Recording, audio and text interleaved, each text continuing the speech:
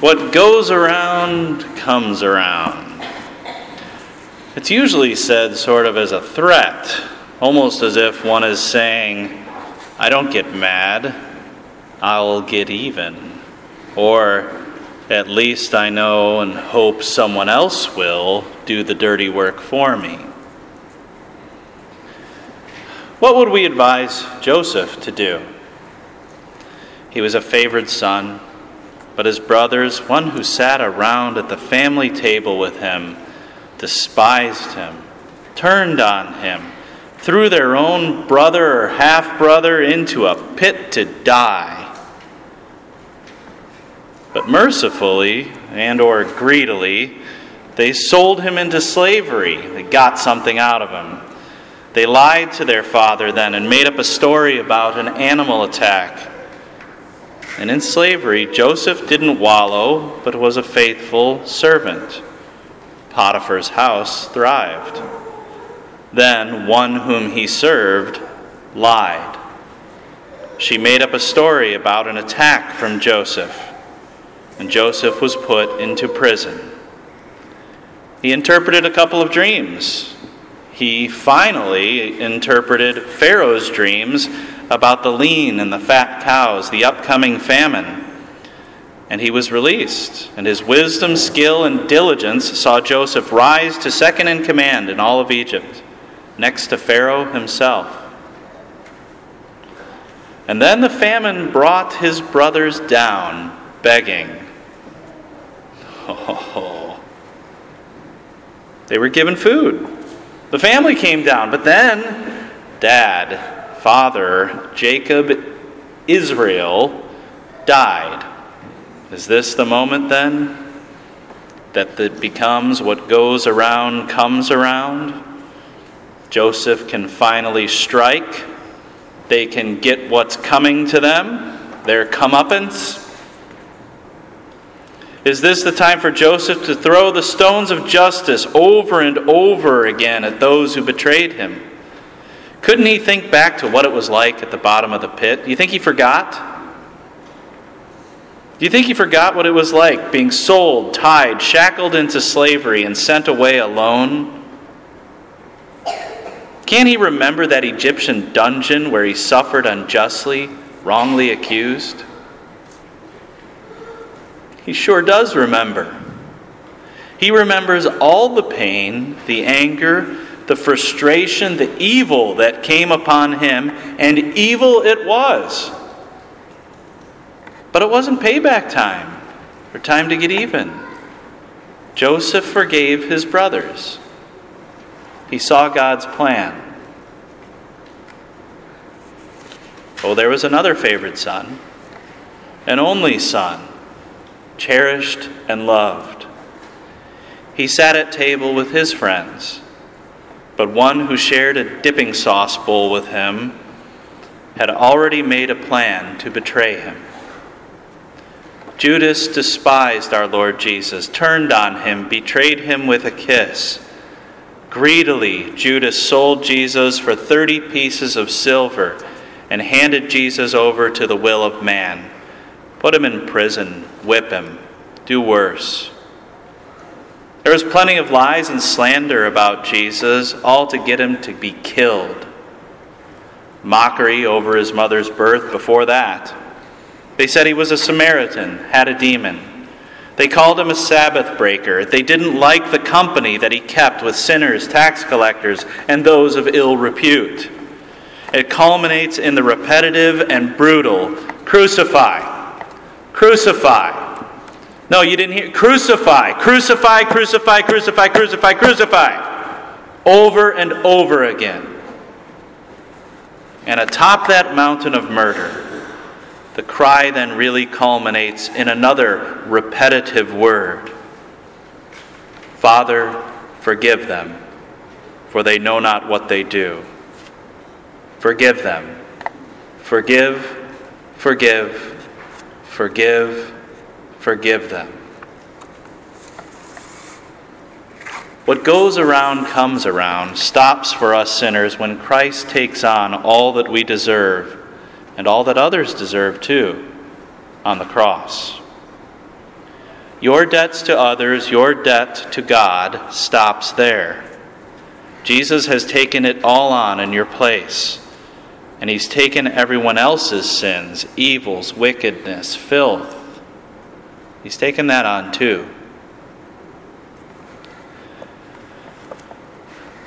In our worldly, self-indulgent moments, though, we know what we'd tell Joseph to do to his brothers. It's not good, but we still kind of want to watch that movie, right? We'd even call it right and fair. What would we advise Jesus to do on Easter after he's risen from the dead? Anything that he ends up doing? Probably not. Rise from the grave and start slaughtering everyone who punched you and spat on you and nailed you to the tree. Do some divine action thriller movie. Be better than John Wick, right? Where the good guy hunts down all the bad guys, gets them good. Shows up in the upper room behind the locked doors and we grab for our popcorn because we know he's going to do some awesome ninja god moves on them, right? And break out all the guns and lay them all waste. So, you couldn't stay awake and pray, but you sure could run. Better start running now, right? Or some other, terribly crafted, corny action movie line. But we love it. We eat it up. Those movies sell a lot of tickets. They're rented and clicked on all the time. But then we might want to say, after we say, go get 'em, Jesus, consider who's on the hit list. Look down it and see your own name. Whose sins did he pay for again? Do we really want to cry out to God, say, give them what's right, give them what's fair, especially for what they did to me? Cannot he ask us, well, what about what you've done to me? If anyone knows our debt, our permanent record sins, it's the Father, Son, and Holy Spirit. So Jesus appears in the upper room, not with machete or having beat his plowshare into a sword, but instead he appears there and says, peace be with you. He sends his pastor to you today to forgive your sins, and they're forgiven, in the name that knows them all, in the name of the Father, Son, and Holy Spirit. And Jesus still deigns to dwell with us most lowly and dine with us sinners. He feeds us with his own body and blood for the forgiveness of our sins. Jesus doesn't come to scare the hell out of you. Jesus comes to get you out of hell, to forgive you. He knows the Father's plan. I suppose that some of us, if not all of us, are holding a grudge. We're sinners. Kind of makes sense. For us, Joseph and Jesus are examples that become examples that are just too good for us. I get it. Maybe we justify ourselves, though, then, and think, well, Joseph and Jesus, those are isolated, those are special circumstances. I mean, they're in Holy Scripture. Where am I in Holy Scripture, after all, If I had gone from, if I was Joseph and had gone from the rags of slavery to the riches of being a vice-regent of Egypt, famous, rich, happy, well, I'd probably say, who cares, water under the bridge, Maybe I'd even thank my brothers for it. I'm so pious after all, right? And we forget that we don't forget whenever we're wronged. And we act as if Joseph couldn't remember what it was like in the pit or in prison. As if it was easy for him to say water under the bridge, but then we don't act like it's easy for us at all. Do we think about even our Lord? Well, Jesus knows the future. He's God. He knows the full story. And so it wasn't that bad for him. He kind of gets off easy because he knows on the third day he's going to rise from the dead. It couldn't hurt him possibly as much as, when he's betrayed with a kiss, that if he knows how it's all going to work out in the end. Humanly speaking, what does it really bother him that Peter denied him? Doesn't he know he's going to restore him? Right? What does it matter that Thomas doubted? Doesn't he know he's going to correct him just on the next eighth day that pops up? And so we misunderstand Christ's incarnation and his person even. And we make our Lord Jesus almost unhuman in the process. So different from us that he can't even understand or fathom our prayers when we're hurt, depressed, lonely, or angry. As if he's just up there shaking his head at us and saying, "Come on, suck it up, it's going to work out." Well, first, I don't think there's anything wrong for us to look at Joseph and our Lord Jesus and think, but they knew more and they're better. I'm okay definitely with saying Jesus was better than me. And I'm okay with saying that about Joseph too. He was.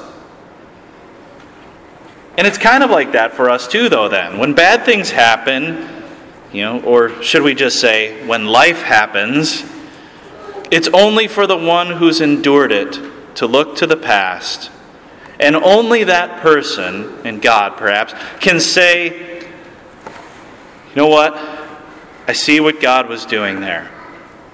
Others may have seen me suffering and going through misery and people treating me terribly and me suffering evil. Others may have had malicious intent to harm me. And at the time, I thought that's what was going on too. If you would have asked me, I probably would have said, I don't know if I even have the faith at this point. But God worked through it all, even the pain, even the suffering, even the evil, for good. And in a way, I think that each of you can say that. Not toward one another again, mind you, but toward yourself. Because you're here right now. You're here to thank God, to praise God, trusting in the Father, Son, and Holy Spirit. And no, we're not in the place of God to justify or to condemn. He's the judge. But thanks be to God, we are in God's place, where God is found, and where He promises to show us mercy and grace through word and sacrament. So look backward then, and see God's hand and presence in your own life through the ups and downs, the twists and turns. Trust that He's working then in the present ups and downs, twists and turns. And pray for strength to endure, and pray to Him for His compassion in your suffering. For Jesus Christ is true God, and He is true man. His guts are wrenched over you. Don't forget about the Father, Son, and Holy Spirit in the now, the present. You may look back and be able to forgive those past others easier than the present pests and problems. You may be able to look back and perceive God's past plans better than what He's doing right now for you. What good could come of this? What a question we ask. It can be said flippantly, but what good could come of this? Or that's a question that's always heavy. And answers to that question, flippantly given, sometimes trivialize, minimize, or they ignore how bad it really is for the other person. Yes, good will come. But I can only say that confidently because I say it in the God who suffered and died, in His name. He's the one who knows our pain and takes it on. And I can only say that good will come out of it all because all is well that ends well. And it does end well for those who believe in Christ. Look to what God has in store. And then let that help you in the present to be hopeful now, not just hope is for later, a perpetual carrot being dangled out in front of you. Grab the carrot now. Enjoy the hope you have in Jesus, for God brings you to him now, and he will work through it all to bring you to him forever, even after death. Good will come because Jesus will come again. So trusting in God's plan and looking to him, this helps us then to turn outward to our neighbor, even to the one who has hurt us, with grace, mercy, and forgiveness. And if you do find yourself embittered to another, dodging forgiveness, playing that game, then stop it and look to God. Only when looking to God do we overcome bitterness and anger over the wrongs that are done to us. Why and how? Well, because our sins are worst. Our debt is bigger. And because Jesus puts an end to what goes around comes around. He stops your craving for justice for others, complaints and accusations against others as well. He stops all that by showing mercy and love to you, each and every one of us who wronged him. So remember your immense debt that Jesus paid, that you could not pay. But he's canceled it eternally for you. You have been forgiven much, and so forgive others from your heart that God has changed. Remember your Savior's words, Father, forgive them. Hear those words. Believe those words.